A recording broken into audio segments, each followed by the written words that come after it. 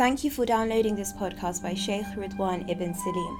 For more podcasts, videos and articles, go to civilizations.org.uk.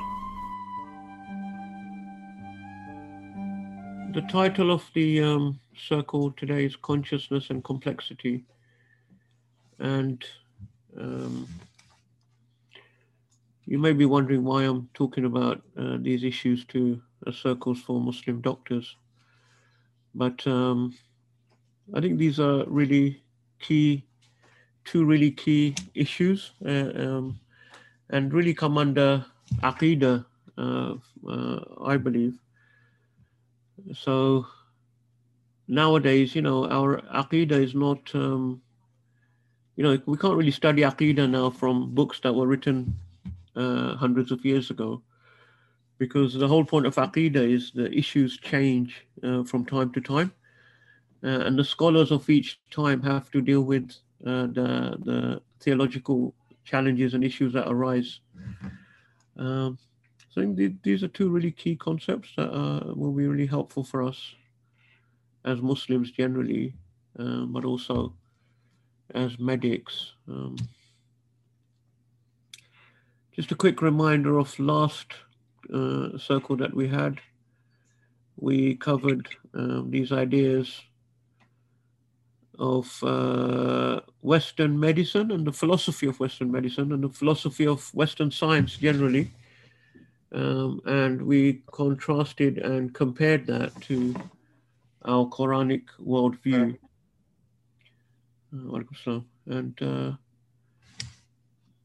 I think I suggested last time that there may be some differences in our worldviews.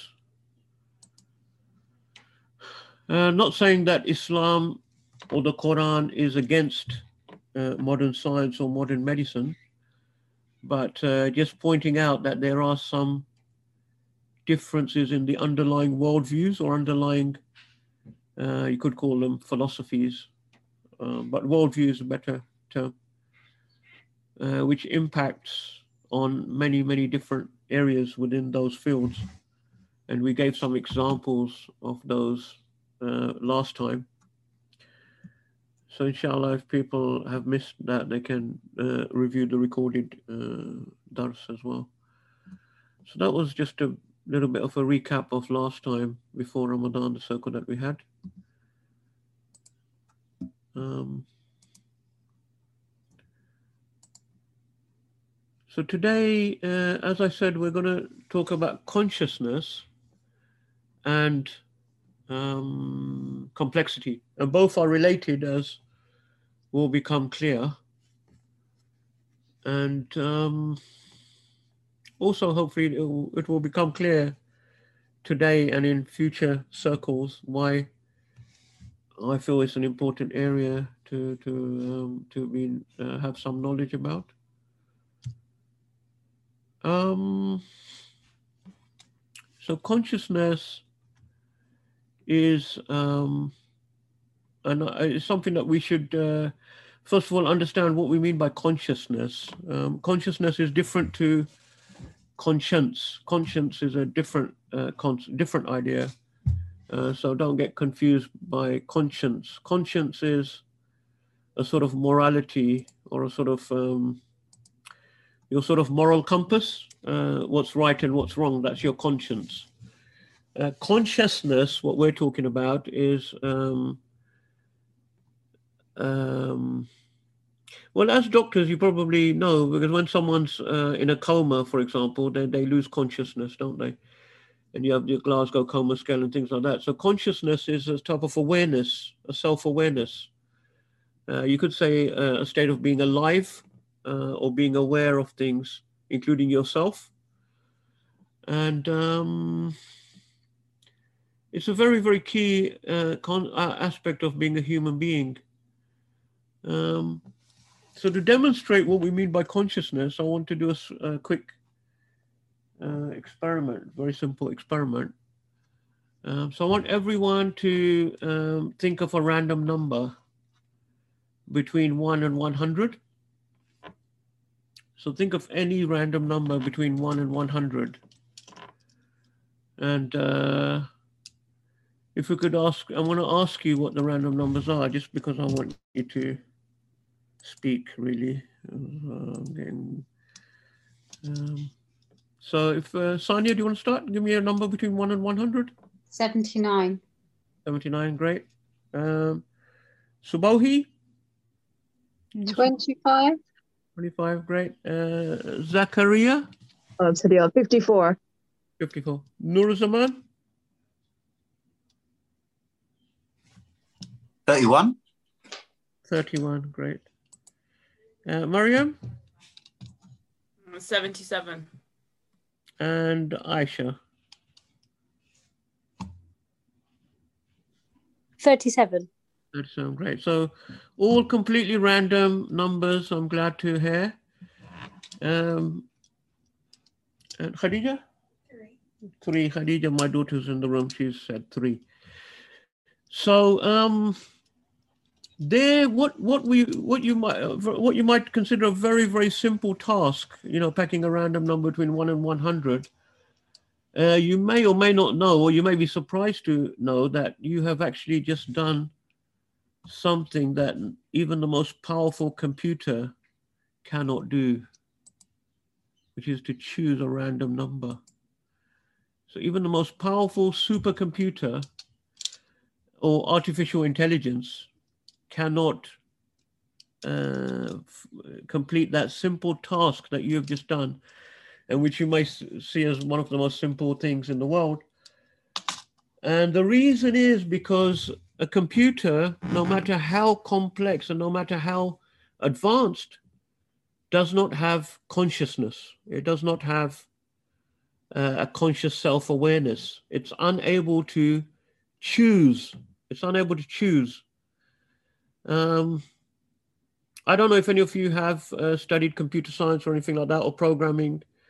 I used to do some programming when I was much younger as a sort of hobby. But anyway, the point is, the way that they get computers to generate random numbers, either they have to just give the computer a very, very long list of random numbers. I'm talking about millions and millions. And then it just goes through the list one at a time. So it seems to be random. Or nowadays they use algorithms. They have to give the computer an algorithm, and the next number it generates, it's got an appearance of being random, but it's actually not random. The computer is actually following either a sequence, a very, very long sequence of numbers that have been given to it, or it's following an algorithm, a mathematical equation, to seemingly choose a random number. So this is a key of consciousness. The human being is a conscious animal. We have this free will. We have this ability to choose between one thing or another thing. And a computer just simply cannot do that. It has no free will. It has no consciousness.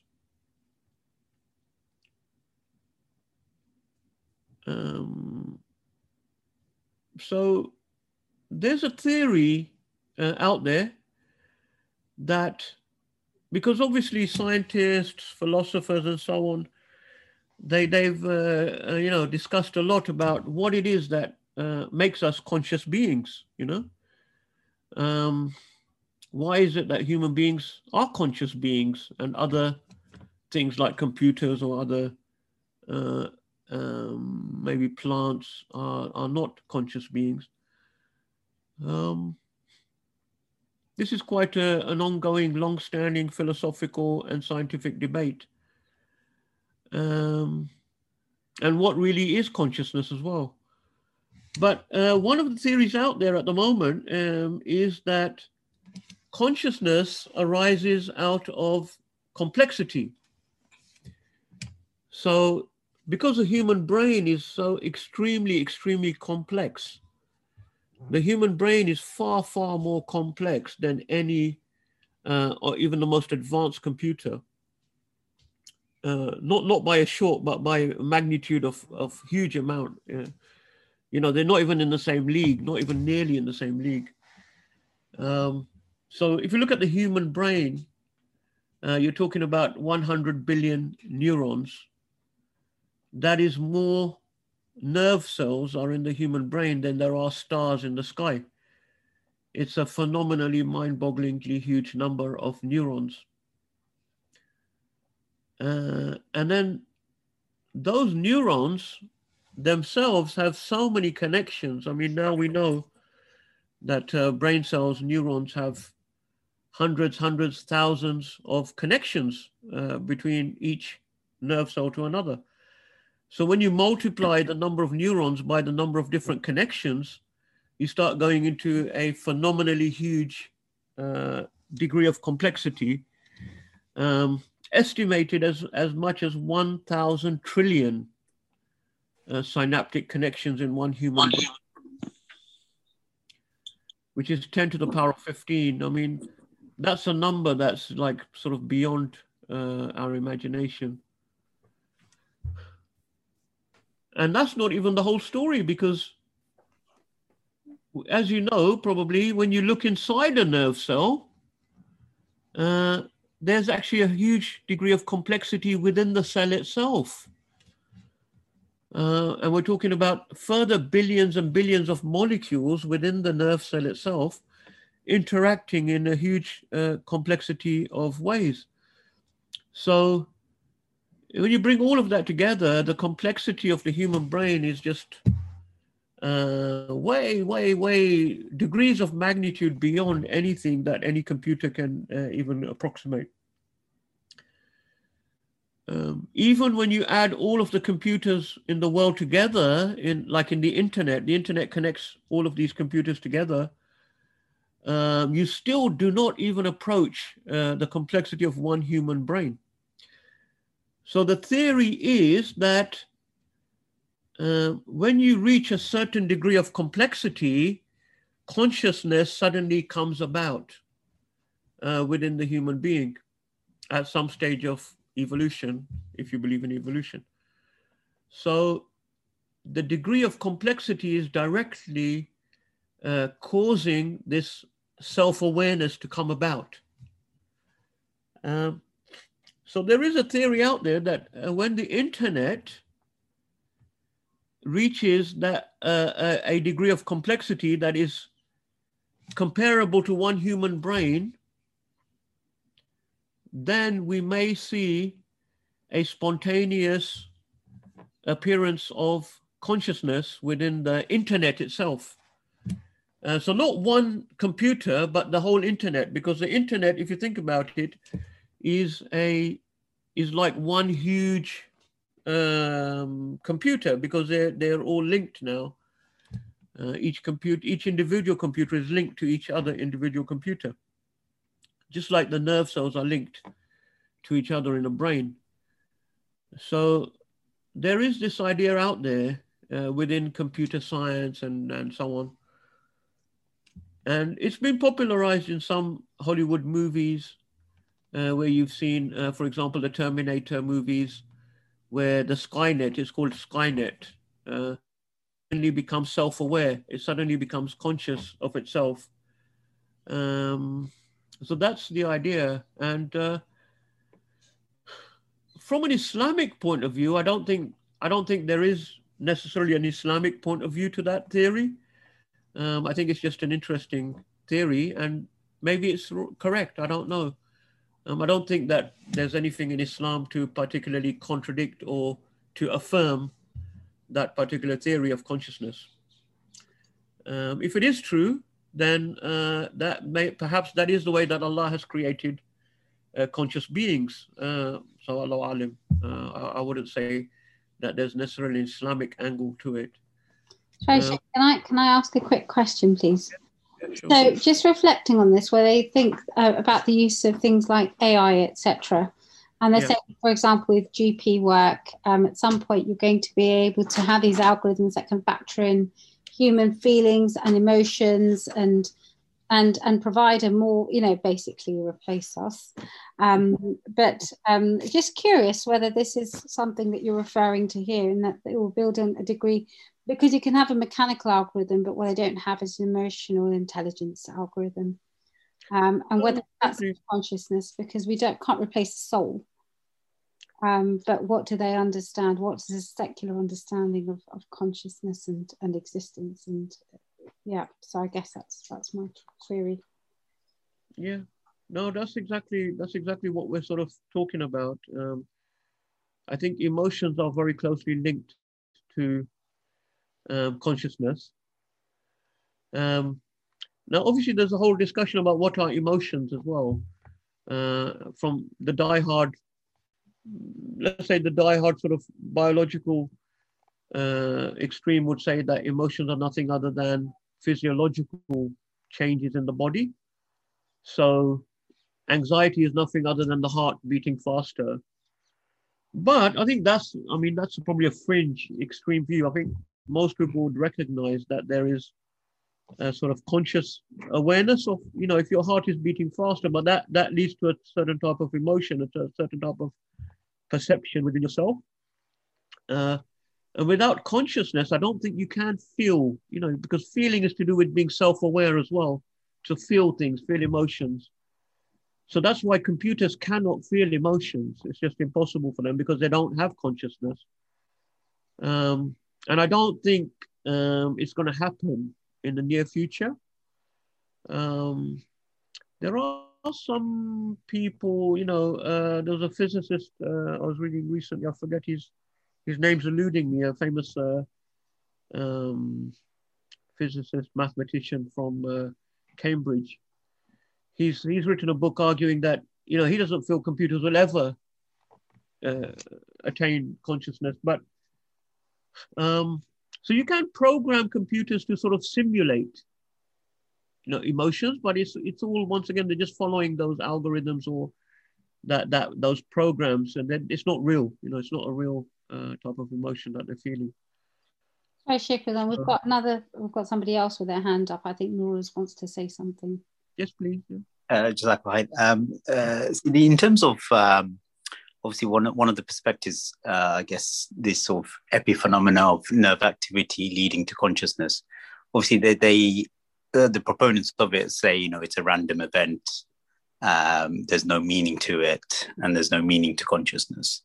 So I guess that may be, one of the challenges, that if we accept it's just a epiphenomena of nerve activity, consciousness, that obviously we believe there is meaning, and consciousness is at the heart of what differentiates human beings from other animals or inanimate creation as well. So.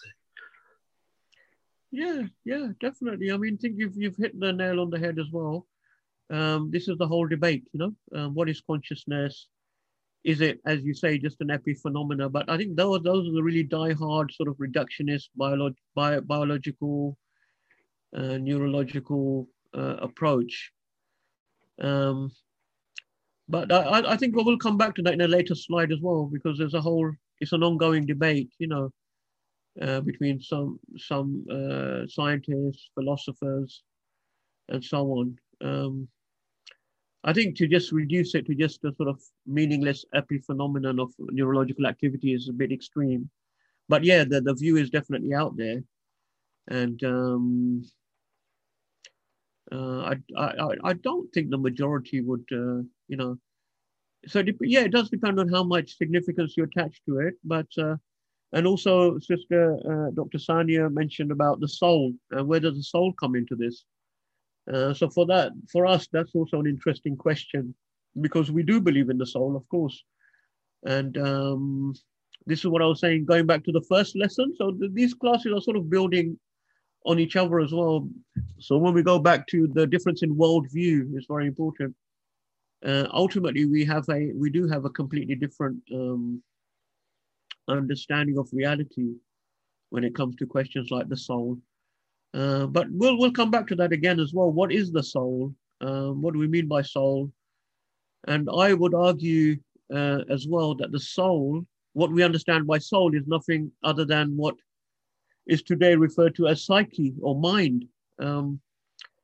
Because even in our most secular or most, say, biological approaches, you still see these terms bandied about, psyche, mind.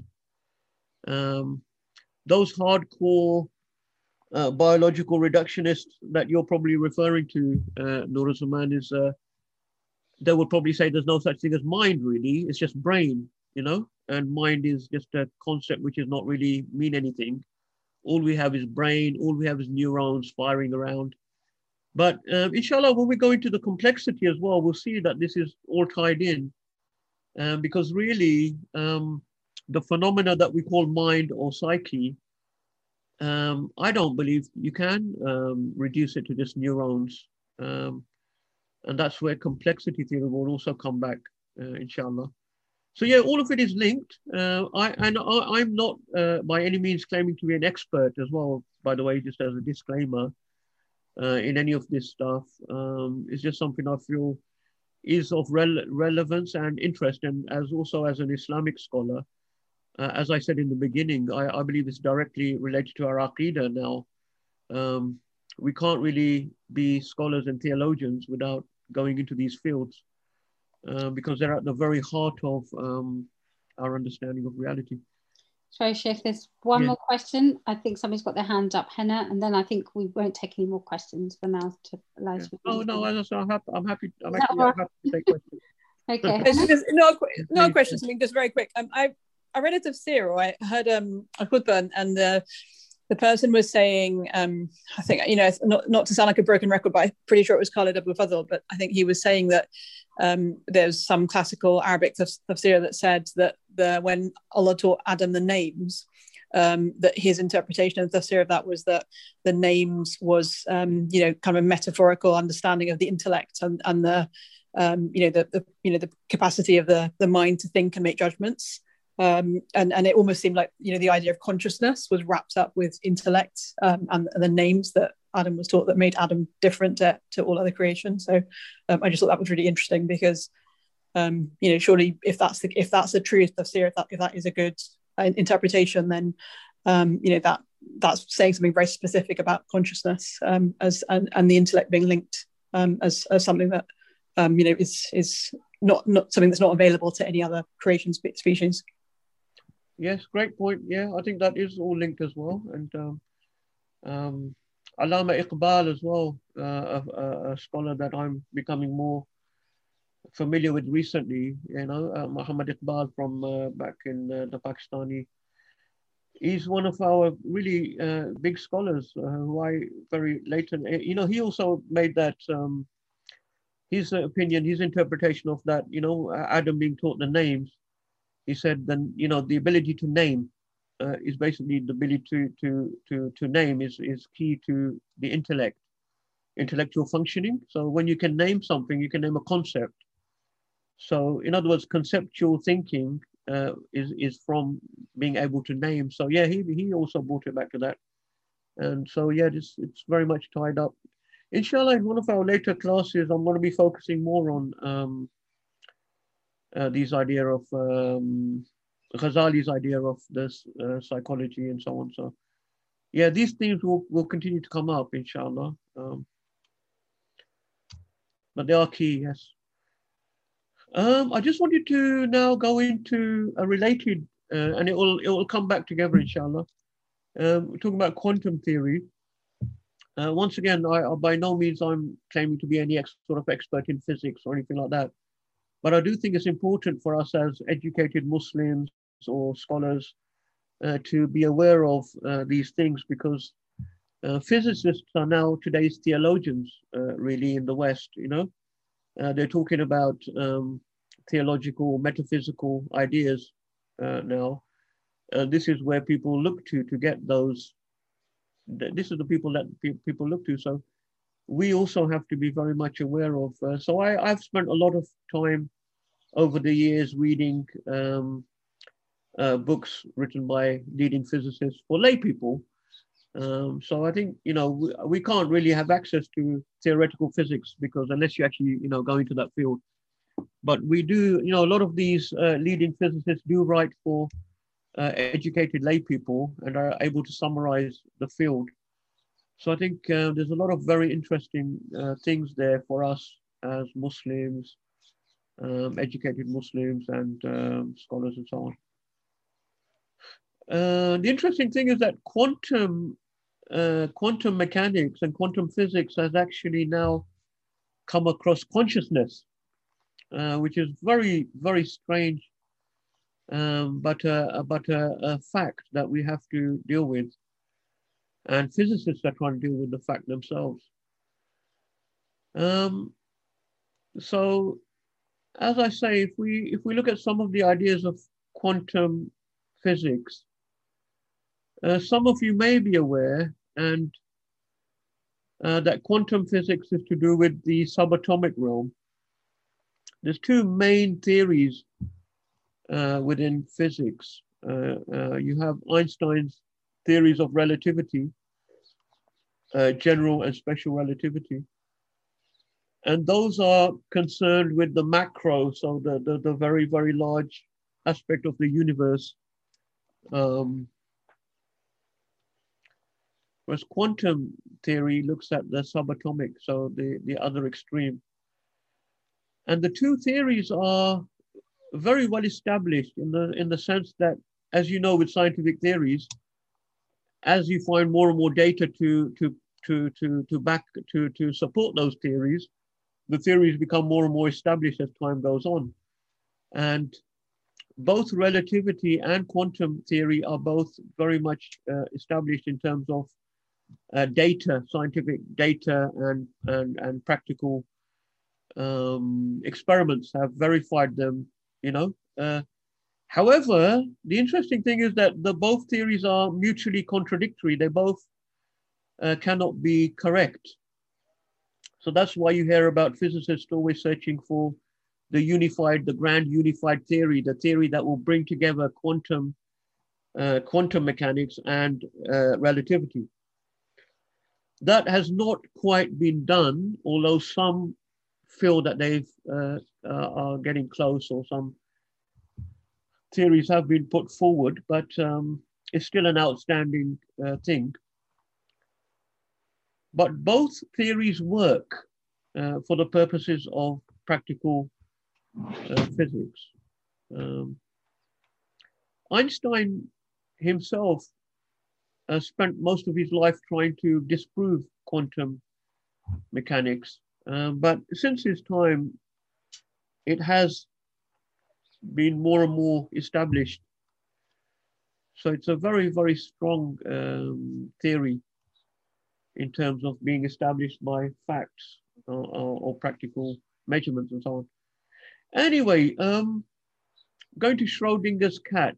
You can see there in the cartoon, Dr. Schrodinger and the RSPCA man, and there's a little caption at the bottom saying, are you quite sure it's just a hypothetical cat?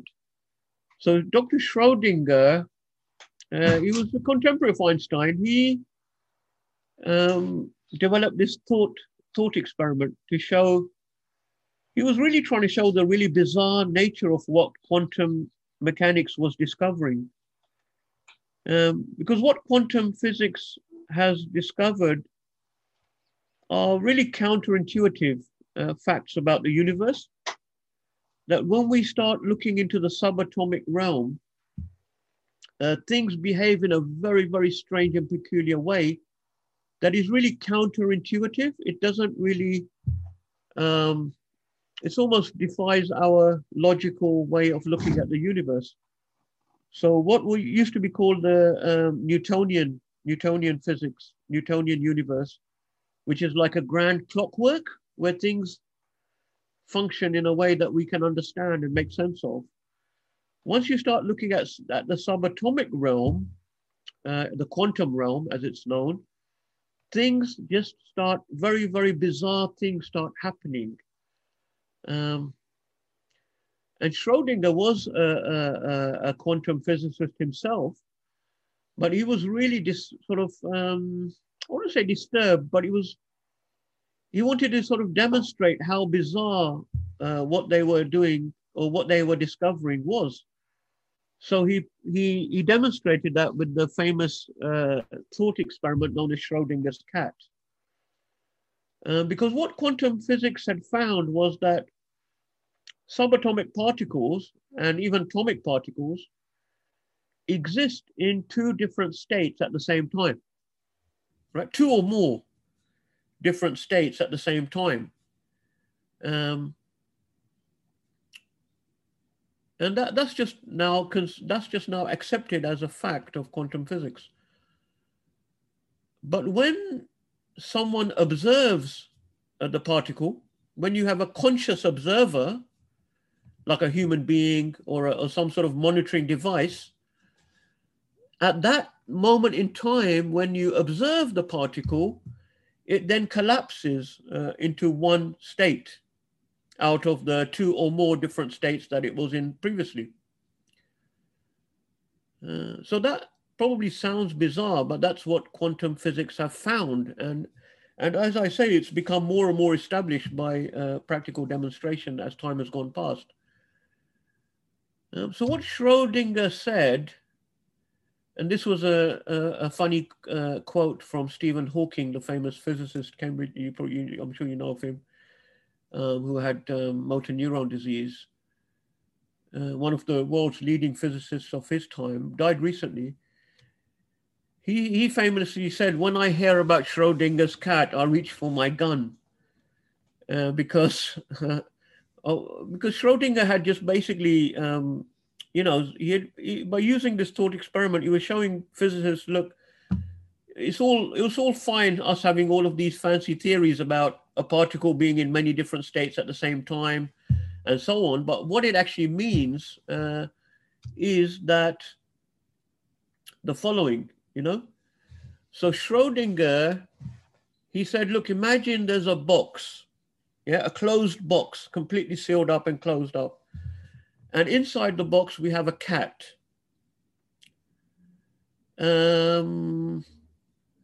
Now, inside the box, there's also a radioactive element. The radioactive substance, there's a radioactive particle,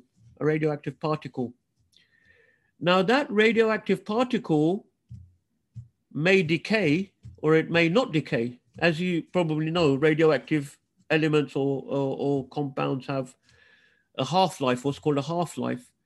So within that time, some particles will decay and let off radioactive rays and so on, and some of them do not decay. So let's say to simplify, there's a 50-50 chance if the radioactive particle has decayed or not decayed at any given time. If the radioactive particle decays, it triggers, the decay of the particle triggers the release of some poison inside the box. And when the poison is released, the cat dies. So you've got a box, you've got a radioactive particle, which is linked to a mechanism which releases some poison. If the poison is released, the cat dies. Now, the radioactive particle, according to quantum physics, according to quantum theory, is in both states at the same time. It is decayed and it is not decayed at the same time. This was the whole thing. So according to quantum physics, the cat is both dead and alive at the same time. Now, when someone opens a box and looks inside the box, then the wave, what's called the quantum wave function, collapses and the particle is either in one state or the other, not in both states at the same time. So as soon as you have the conscious observer, either the cat will be alive or dead. It won't be both at that point. But prior to that point, as long as the box is closed, both states are present at the same time. And this is what Schrödinger was trying to reveal to the scientific community, that look, because when you talk about subatomic realm, it's very easy to talk about, oh, the particle is in a wave form and it's in multiple different states at the same time, because you can't actually observe that subatomic level.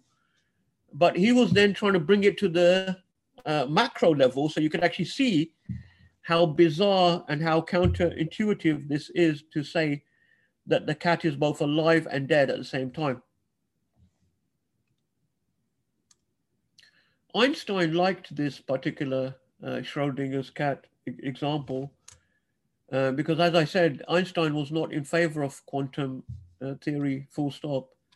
And he famously said, you know, God does not play dice, because there's certain aspects in quantum theory to do with uncertainty and so on.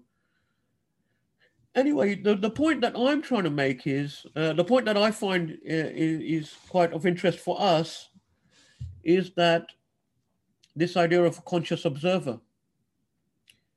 Because how come there's because, you know, that in itself does not make any scientific sense. If we're you know, biological reductionist scientists, where does conscious observer come into things? So that's a really fundamental question that quantum physics is actually recognizing that a conscious observer is a real phenomenon. So, you know, going back to Noor, what you were saying about, you know, there's nothing except for neurons and the brain, and all of that is just an epiphenomena that means nothing.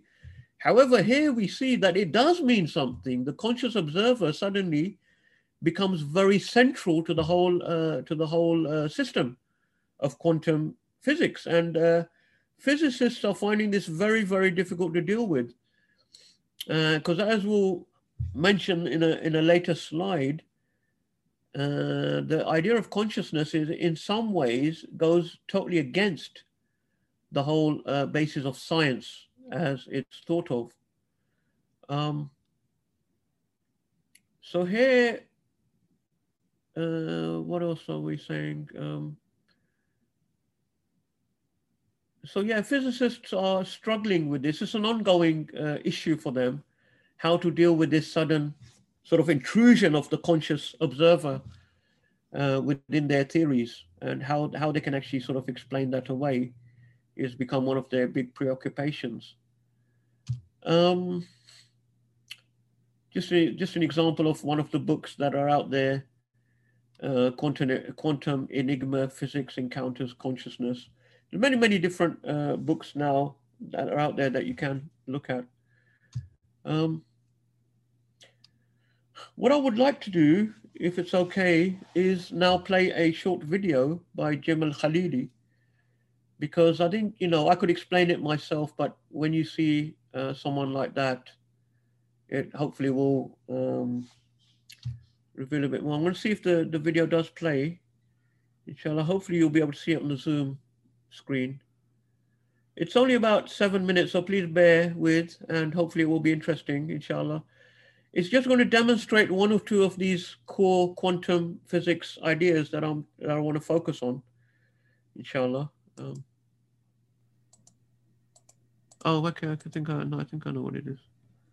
With this, and it basically tells you what it's all about. Okay, so we're just going to play this, inshallah. It's called the two-slit experiment. I'll start with this. Imagine you have a source of light shining against a screen with two slits.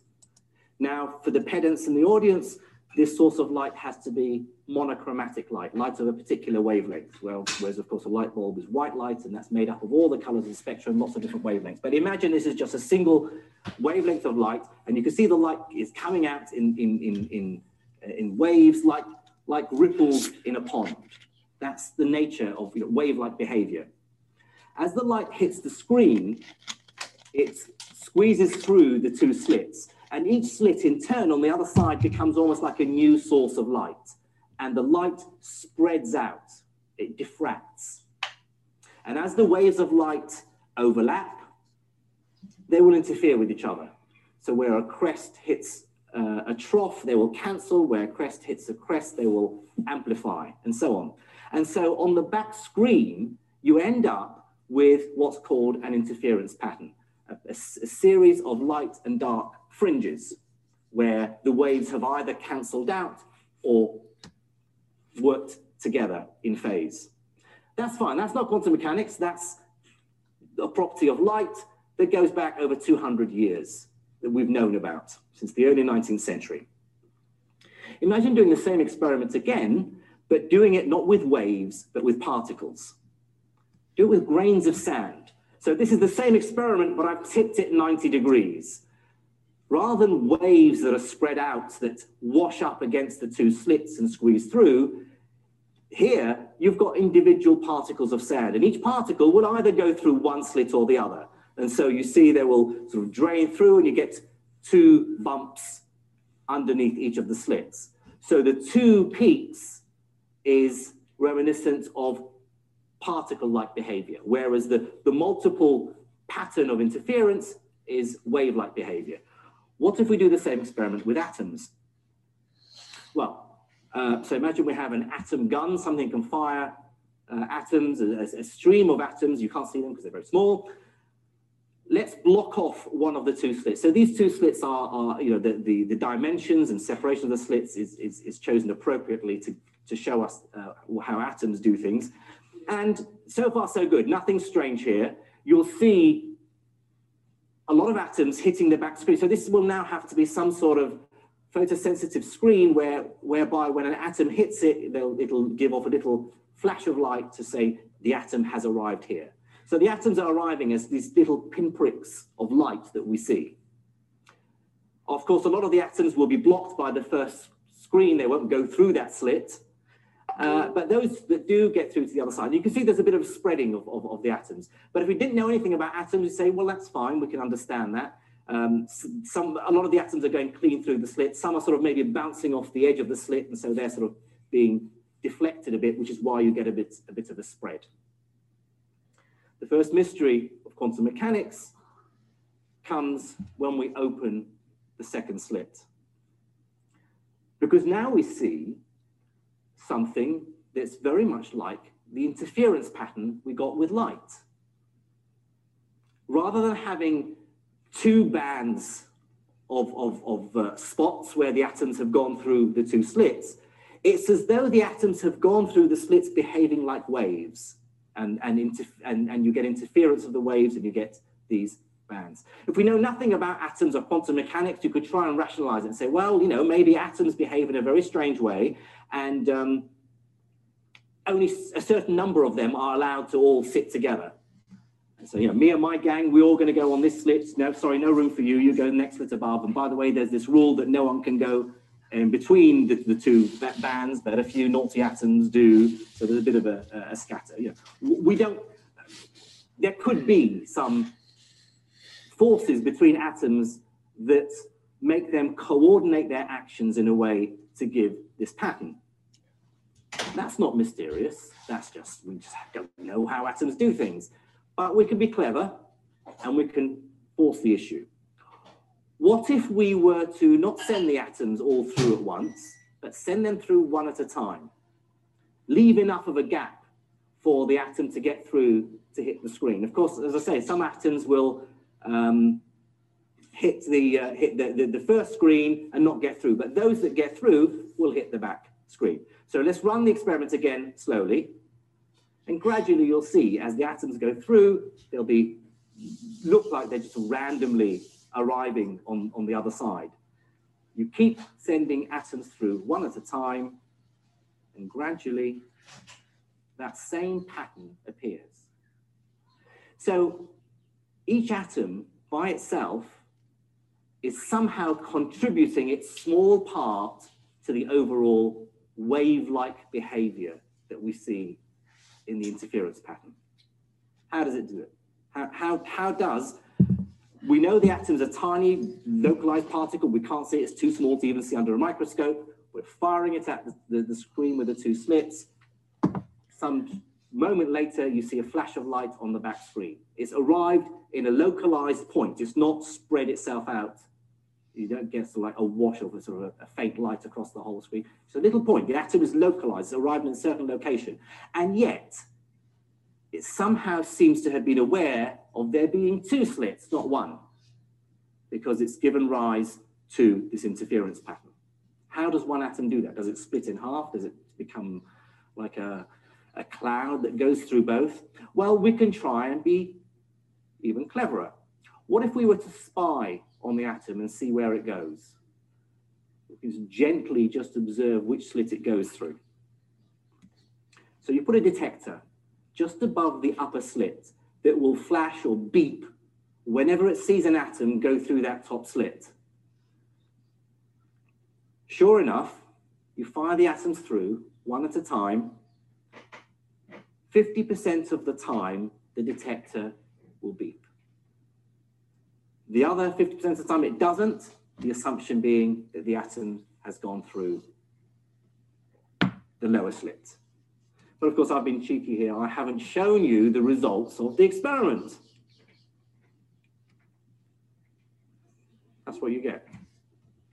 50% of the time, it beeps and you see a spot arrive adjacent to the upper slit. The other half of the time, it doesn't beep, but you see a spot arrive at the lower slit. So, yeah. So I just want to quickly recap a couple of points so far that he's mentioned that are relevant. So first of all, I mean, what he showed was that when you saw those atoms going through one at a time, but they were still forming that wave-like pattern on the back screen. So as he said, somehow it seems as though each individual atom is contributing to a pattern. But how can that be? How can an atom know that it has to land in a certain, you see what I mean, to form a pattern? That means somehow each individual atom must have a awareness of the whole pattern that is being created, which is really, really bizarre. It's sort of attributing knowledge to an atom, right? That was the first bizarre thing. The second bizarre thing now he's shown is once you put a monitoring device on top of one of the slits, suddenly the atoms are behaving differently. They're forming two different distinct bands instead of that wave-like distribution. So they're somehow, just because they're being observed, they're behaving differently. And that is also completely bizarre. It's picked out the atoms that have gone through the upper slit and not the ones that have gone through. So each atom does go through one slit or the other. But that's a different result to what we had earlier. So here's the last bit of sneakiness that we can play with atoms. Surely now, you know, we're going to get to grips with it. Leave the detector there, but just very quietly go and unplug it. Don't let the atoms know that you're not spying on them. Make them think that you're still detecting them. So, yeah, okay, we're going to run the experiment, atoms. Okay, get ready, one at a time. We're going to be checking on you. All right, so run the experiment again. Now, if you can explain this using common sense and logic, do let me know, because there's a Nobel Prize for you. Quantum entanglement. So you see there at the end, I'll just let him finish. Entanglement is the idea that particles, however far apart they are, still somehow, their fates remain intertwined. They are still aware of each other's existence. So there, you know, I think, you know, right at the end was completely, you know, another completely bizarre, counterintuitive, you know, thing that you would never expect from the sort of biological reductionist point of view. So what we had was at the end, when you, because, you know, physicists thought, wait a minute, we're putting a camera there or a monitor, and suddenly the atoms are behaving differently. Maybe it's the actual physical presence of the monitoring thing that is causing them to behave differently. So that's why he said, you know, you sneak to the back and switch off the power. So it's no longer monitoring, but you change nothing else. But somehow, then they reverted back to their previous pattern. So how can atoms have any type of awareness or so on? So this is what he referred to right at the end, the idea of quantum entanglement. So quantum entanglement is the idea that particles And even subatomic particles somehow are linked. You know, the state they're in is somehow linked to the state of to other particles. This goes against Einstein's theory that the speed of light is the maximum. Nothing can travel faster than the speed of light. Because first of all, if you have a particle in one place and a particle in another place, instantaneously they seem to be aware of the state of the other particle. So instantaneously meaning there's no time, you know, so it's faster than the speed of light. It's instantaneous, you know. How can that be? How can there be that sort of transmission of information between one particle and another instantaneously? So lots of different questions come about. So going back to now the philosophy of science. So Fulford, who's a professor of philosophy and mental illness in the University of Warwick, he wrote in one of his articles that the sort of, sorry, different slide. He wrote that within sort of reductionist science, there's no place for free will. There's no place, in other words, for consciousness, because everything is supposed to be completely deterministic. Yeah? The idea is that if we have enough, once we get enough information about how nerve cells work and what's going on between the different synapses and the transmissions, once we get to the bottom of it, we continue reducing until we get to the bottom of things. Ultimately, we should be able to figure out everything, you know, and so there's no really any such thing as free will.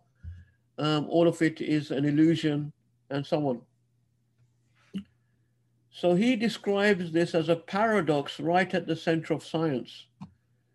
The fact that you actually cannot have science without a conscious entity. There's no such thing as science if you don't have a conscious observer. If you don't have a human being, how can you even talk about science?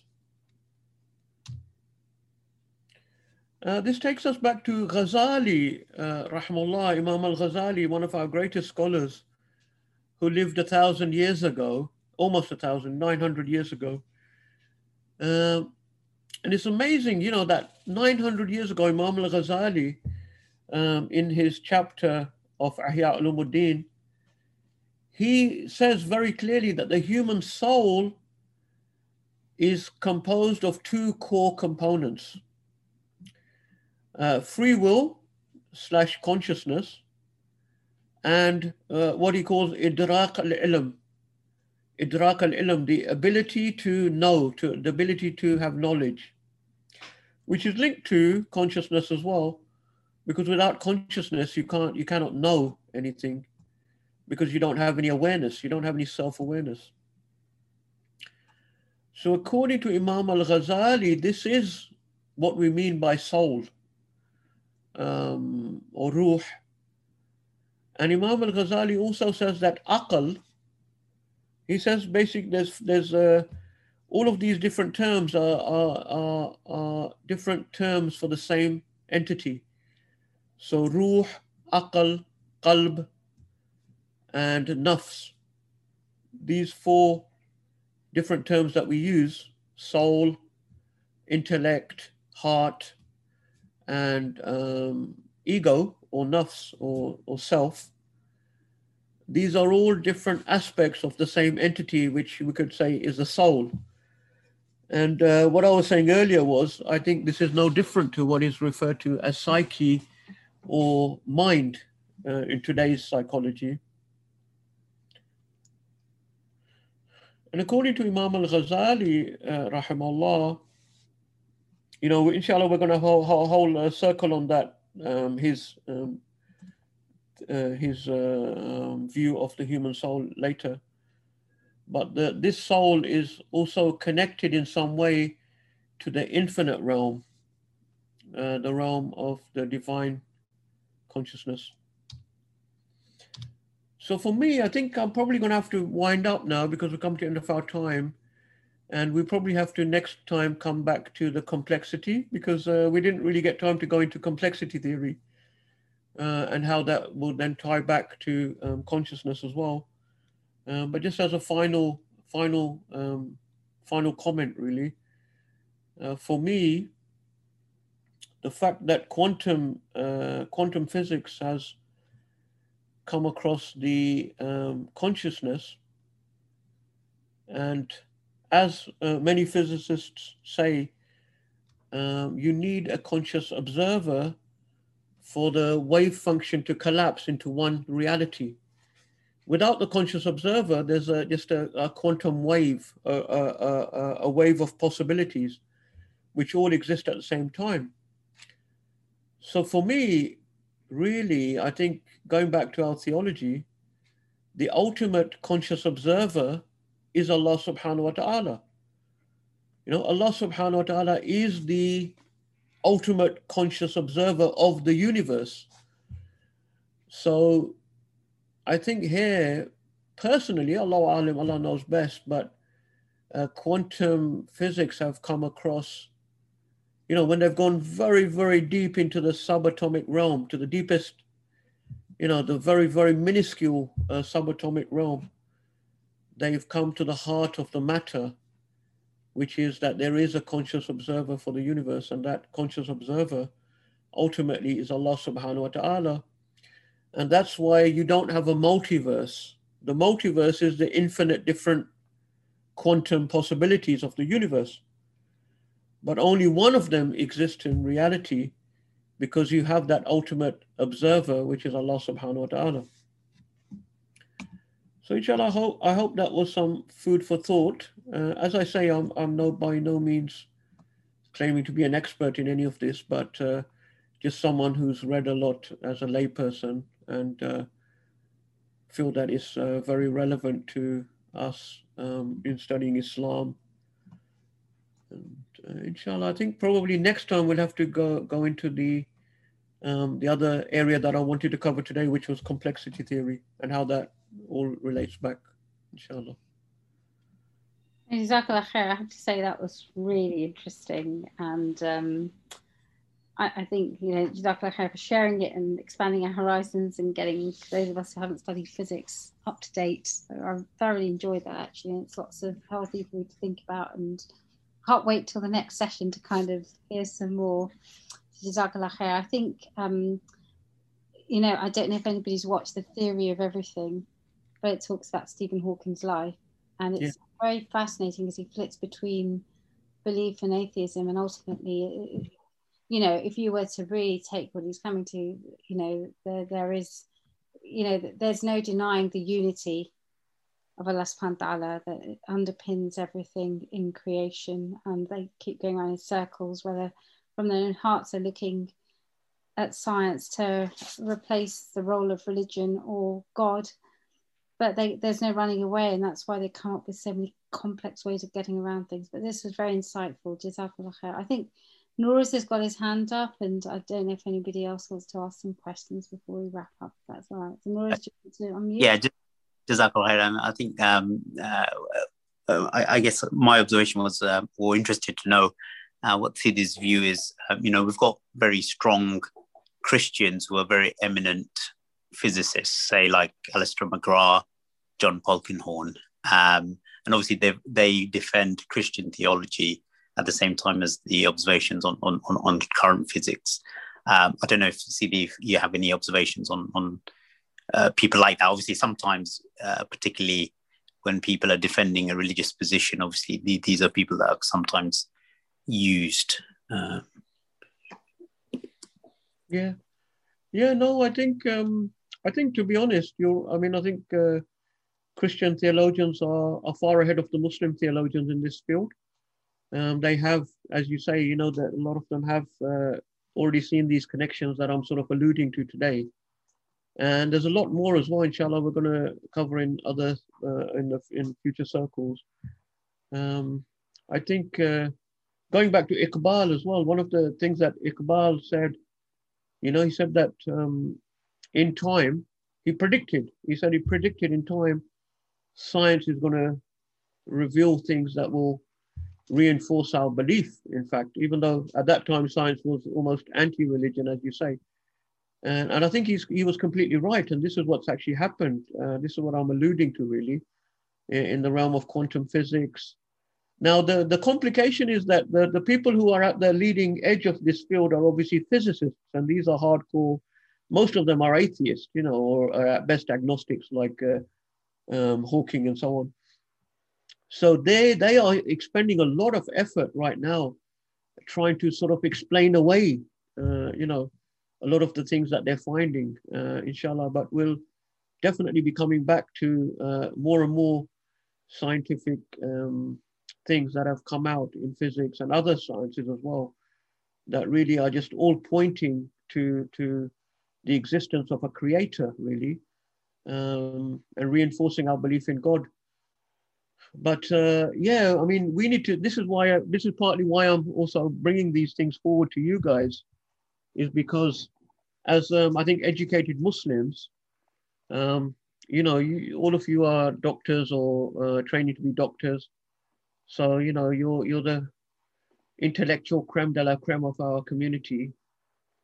I know it's a troubling thought, but it's true, you know. So we need, you know, these are things that we need to be, as Muslims, really going into and catching up with these Christians, really, who are already way ahead of us and writing a lot more advanced books on these areas, which we can also take from, obviously, as well. But as Muslims, we should be there, you know. We need Muslim physicists that are also trained in Islamic theology and so on, that can deal with some of these issues. اللهم تقبل منا إنك أنت السميع العليم وصلى الله على سيدنا المرسلين وآله وصحبه وسلم الحمد لله رب العالمين آمين. السلام عليكم ورحمة الله.